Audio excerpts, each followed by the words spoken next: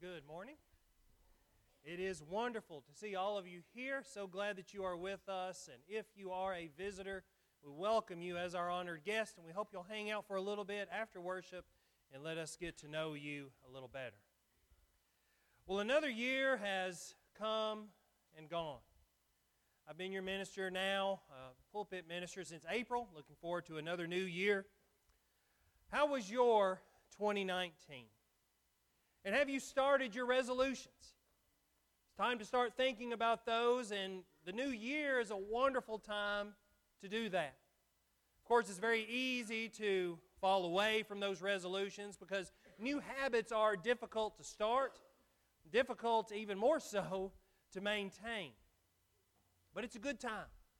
It's a good time to begin a new year next week on a Sunday, worshiping here, worshiping our Lord and Savior, and being a part of this good congregation, or making any number of other changes in your life for self-improvement. Because it's around this time of year people start to do that. And it's a good thing, for sure. There's a lot of popular phrases associated with beginning a new year. Today is the first day of the rest of your life. This year there's lots of opportunity to get things right, and God is a God of second chances. While the intent of these messages is hope, do they actually carry, however, biblical merit, especially as we consider their message in light of the gospel plan of salvation? And do these phrases that we often think of in starting a new year, do they communicate the real message of Jesus Christ, which is what we should be about? And does the phrase, "This is my time for a second chance," how much biblical merit does this phrase have? Of course, in some contexts, it carries a wonderful message. But I'd like to look at it a little deeper because I think there can be a negative side to this phrase, to this idea of a second chance. Most people within the first year fall away from their New Year's resolutions. And we don't want that to happen when it comes to our Christian lives. If one of your resolutions is to be a better Christian in the coming year, I want this moment, a year from now, for you to be able to say, yes, I have attained my goal. Not because you had a second chance, however, but because you took the chance that was offered to you. So what if I told you that you don't need a second chance, really? Because I'm afraid that this phrase might lead people to the wrong conclusion and maybe even to the wrong beginning when considering one's Christian life. A second chance mentality does a few things. We're going to talk about those this morning, but I believe that a second chance mentality only tells half the story of the gospel. So what does second chance communicate? A second chance relies too much on you and your deeds. Let's look at Philippians chapter 3, please. Philippians chapter 3 and verse 7. Sometimes in communication, whenever we say something, we're trying to communicate a particular idea, a particular set of thoughts, but sometimes the conclusion we might reach with what we're trying to communicate might lead down a bad path. And I think second chance might be one of those. Philippians chapter 3 and verse 7. But whatever things were gained to me, those things I have counted as loss for the sake of Christ. More than that, I count all things to be loss in view of the surpassing value of knowing Christ Jesus my Lord, for whom I have suffered the loss of all things, and count them but rubbish, so that I may gain Christ. Here Paul is telling the Philippians, I want to lose everything for the cause of Christ, including myself. You see, too many times we think that we can do things on our own, that we can do it on our own. Well, what does that do? That takes out the variable of Christ. That takes out our dependence on Him. And here Paul is really trying to impress upon us the importance of knowing Christ. I want to lose everything so that I might gain Him, so that I might know Him. Verse 9, and may be found in Him, not having a righteousness of my own. You see, that's what we try to do. The second chance relies on your righteousness. Paul says, not having a righteousness of my own. I don't want any part of my own righteousness derived from the law, but that which is through faith in Christ. See, a second chance says, I can do it this time. I can do it this time. But Paul says, you can't do it without Christ. Paul says, you got to have Him. You can't do it on your own. The righteousness which comes from God on the basis of faith, that I may know Him and the power of His resurrection and the fellowship of His sufferings, being conformed to His death, in order that I may attain to the resurrection from the dead. So I've got to do what I can do, but I've got to know that Christ is there, that Christ is the reason I'm righteous. That it's because of the righteousness of Christ that I can live a better life on this earth. That no matter what happens to me, I can be happy, I can be content, which is something we all need. That no matter what happens, God is going to be there for me. A second chance sometimes communicates the message of, if you fail, well then you're just done, I suppose.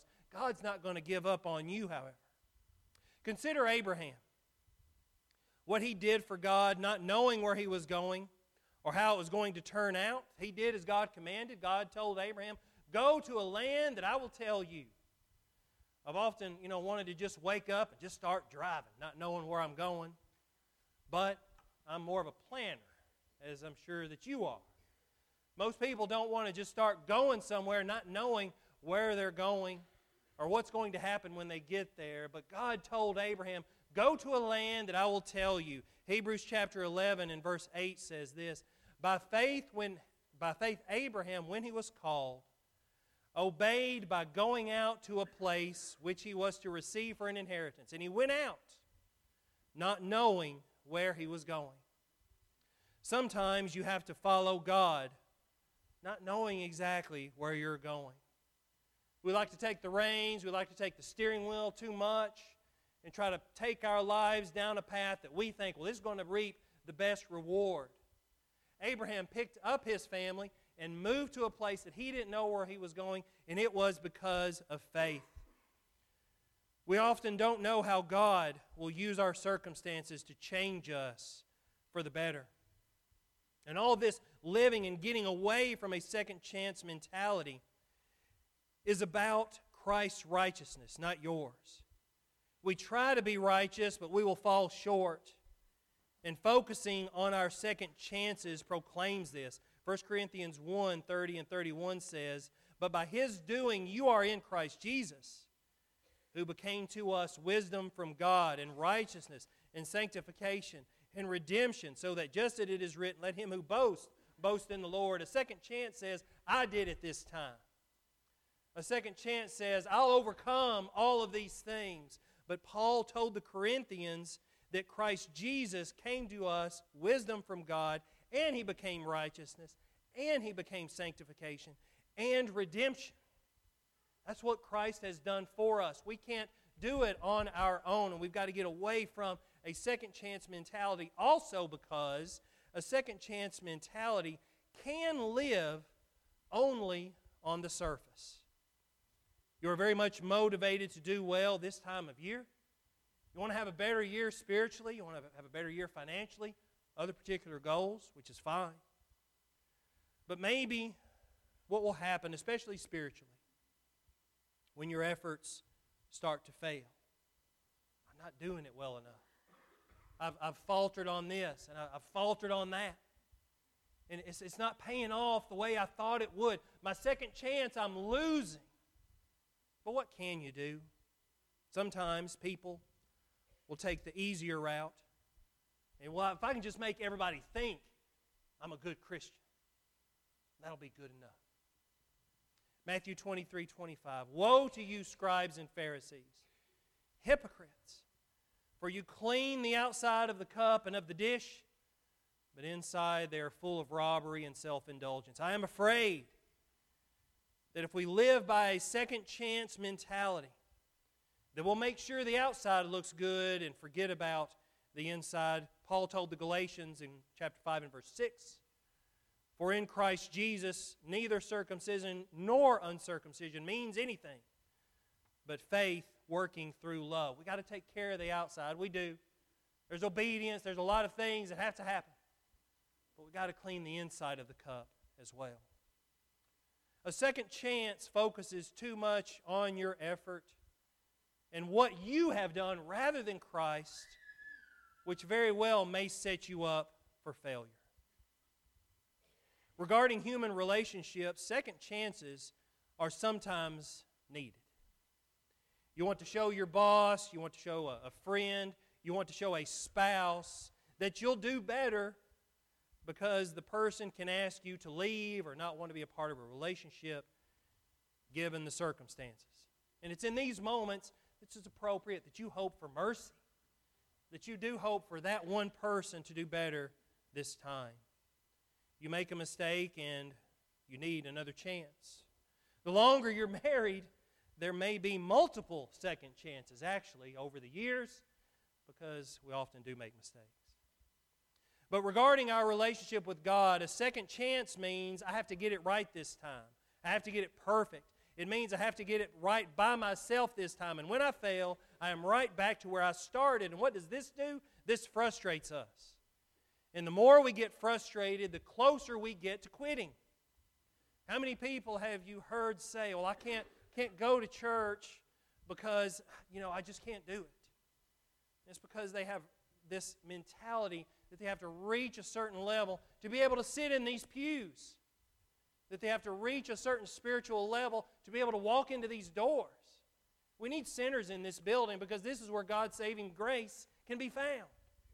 Those that are sinners need not stay out of here, but they need to be welcomed in here, regardless of what they've done, regardless of how the world might see them.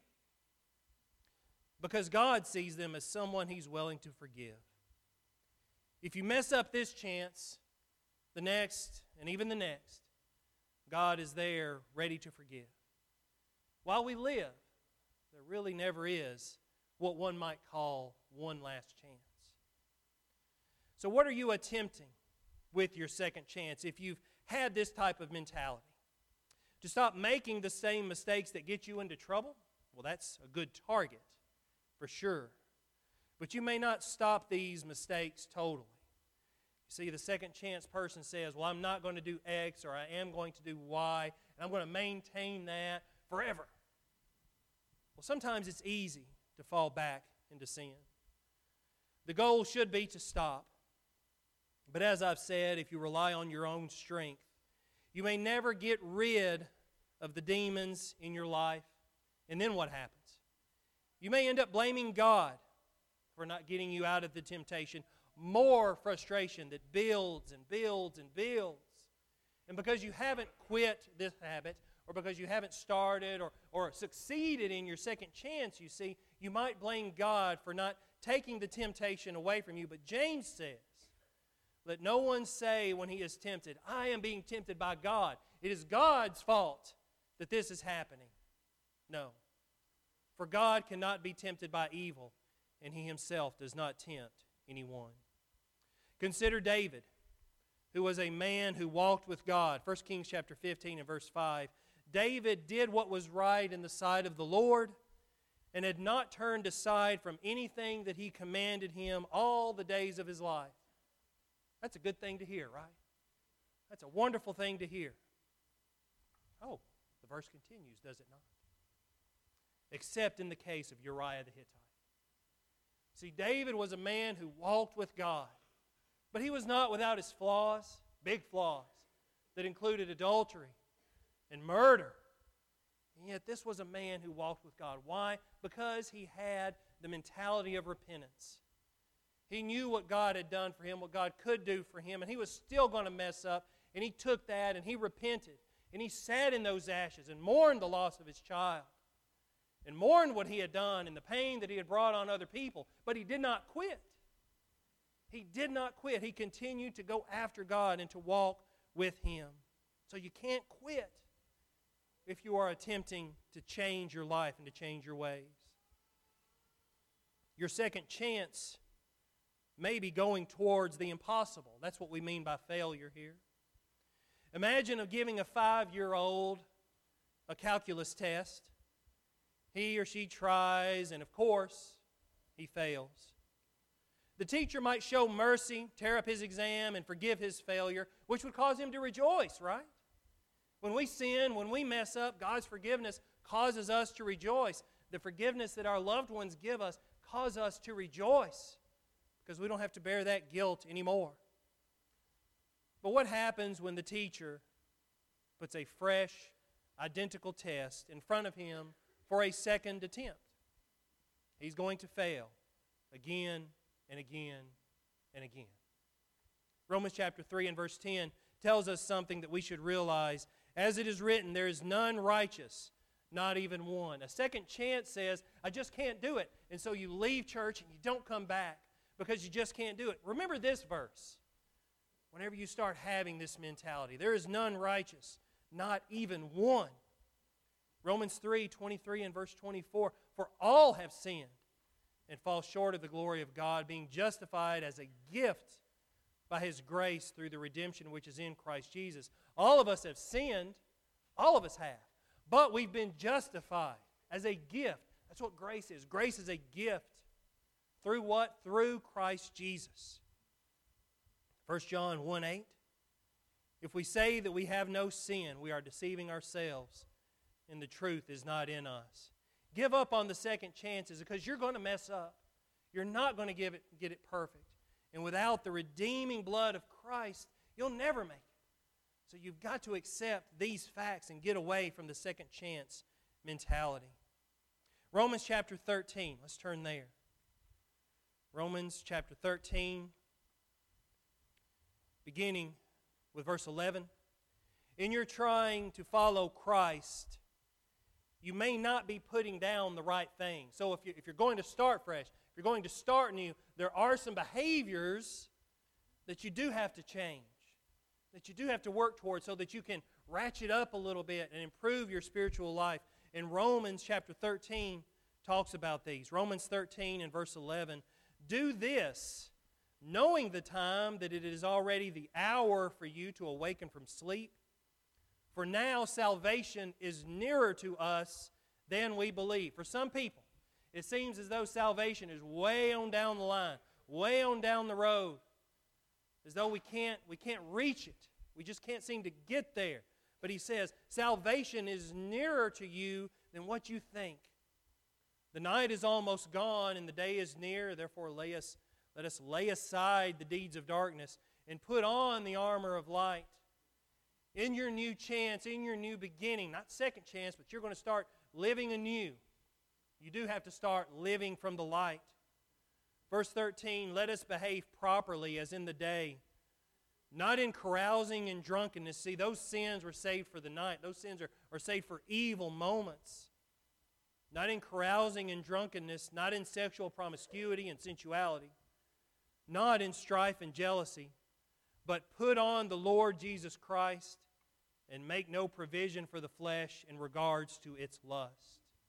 So as you look to this new chance that's been revived to you once again, that you are a sinner and you can't live in that way any longer, and you want to start losing some habits, you've got to start doing this. You've got to put on the Lord Jesus Christ. That doesn't mean that you beat yourself up, but it means maybe that you do start some new beliefs and some new habits. You don't need a second chance. Instead, you need to accept what's been offered to you in the first place. A second chance sounds as though it's all we have. Let's look at 1 Peter chapter 1, and let's look at what we're going after. In these chances that we talk about, however you might illustrate it in your verbiage. But as you look to the future, let us see how Peter illustrates what we are going after. 1 Peter chapter 1 and verse 3. Blessed be the God and Father of our Lord Jesus Christ, who according to His great mercy has caused us to be born again to a living hope through the resurrection of Jesus Christ from the dead, to obtain an inheritance which is imperishable and undefiled and will not fade away, reserved in heaven for you. This is the chance that we have been given, an inheritance that will not fade away. So whenever you do mess up, the inheritance that's promised here is not fading. It's not going away. You might leave it. You might put it to the side. You might forget about it for a while. But it's still there, waiting on you to accept it. In Romans chapter 4, here Paul talks about Abraham. And he asks, when was Abraham made righteous? When he was crucified, or circumcised rather? No, not then. But before he was circumcised, according to Romans chapter 4. Did he need to be circumcised? Yes. But the promise of God made to Abraham wasn't because of anything Abraham did. It was because God promised it to him. God has promised us salvation. And people are often hesitant because they are afraid of what they have to do once they accept that salvation.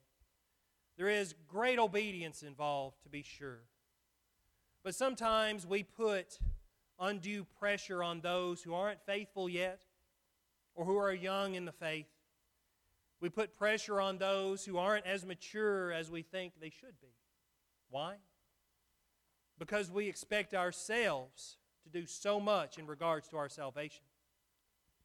This is why Paul spent so much time teaching about justification through faith through the various letters that he wrote, because he knew that people would try to work their way to heaven and miss the point. Well, I can't do it, so I've got to quit. Paul tells us, don't do that. It is because of Christ that you have the ability to be righteous. It is because of Christ's forgiveness that you can go to heaven. And you're going to mess up all the time. He spent several verses telling the Romans that. So we don't need a second chance. We need to accept the chance that we have been given that renews every day. Matthew chapter 22. We think that if we have a second chance that we'll get it right this time. Let's look at Matthew chapter 22. With the second chance mentality, I'll get it right this time if I just know the secret formula. A lot of diet commercials that are out there this time of year, because one resolution is to eat healthier, right? One big thing.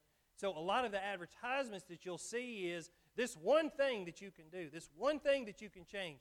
Eat this one superfood. A lot of promises, a lot of easy promises to be made. Well, Matthew chapter 22, the people wanted to know what the greatest commandment was.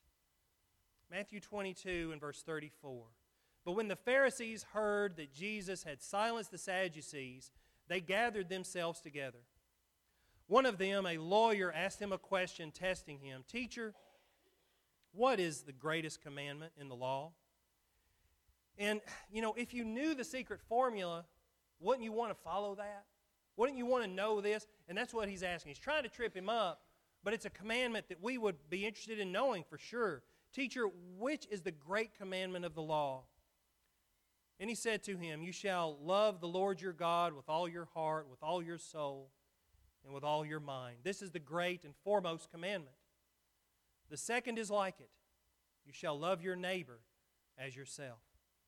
On these two commandments depend the whole law and the prophets.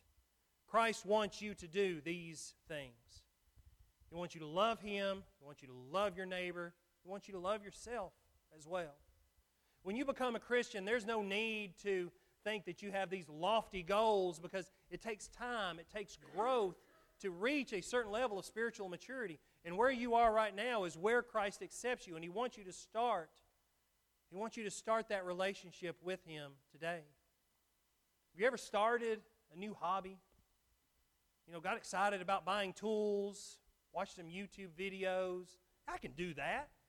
I can fashion knives out of fire and steel. I can do that. I'm going to build a forge in my backyard. I hadn't done that yet, but I thought about it. Whenever you start a hobby, you start researching it and getting excited about it. And when you first pick up those tools, you can't do it perfectly immediately, can you? You can't. But you work at it. A little more every day, every week. Before you know it, you've got a hobby that you really enjoy. And in some ways, the Christian life is that way in the sense that you're not going to get it perfect. But you have to keep trying. And of course, it's more than a hobby. It's not something you can just put down. It's something you need to pick up and maintain and work on every single day. You don't need a second chance, but what we do need to do is consider every day a chance. Not to get it perfect, but to accept God's saving grace. Also, realize you can do nothing without Christ. Forgive yourself and forgive others, because Christ is your only chance. So accept that. And those of us that are Christians, we need to accept this and know that every day is a chance for us to be better. Or if you're not a Christian, you need to become one this morning. Become a Christian, a New Testament Christian this morning by being baptized. The people in Acts chapter 2 asked, "Men and brethren, what shall we do?" And Peter told them to repent and be baptized, every one of you, for the remission of your sins, and you shall receive the gift of the Holy Spirit. That's what we are still instructed to do today. For it is through baptism that you come into contact with the blood of Christ, and you are added to the body of Christ, as the New Testament teaches. If you need prayers of forgiveness because you're a Christian, or if you need to become one, please come forward now as we stand and sing.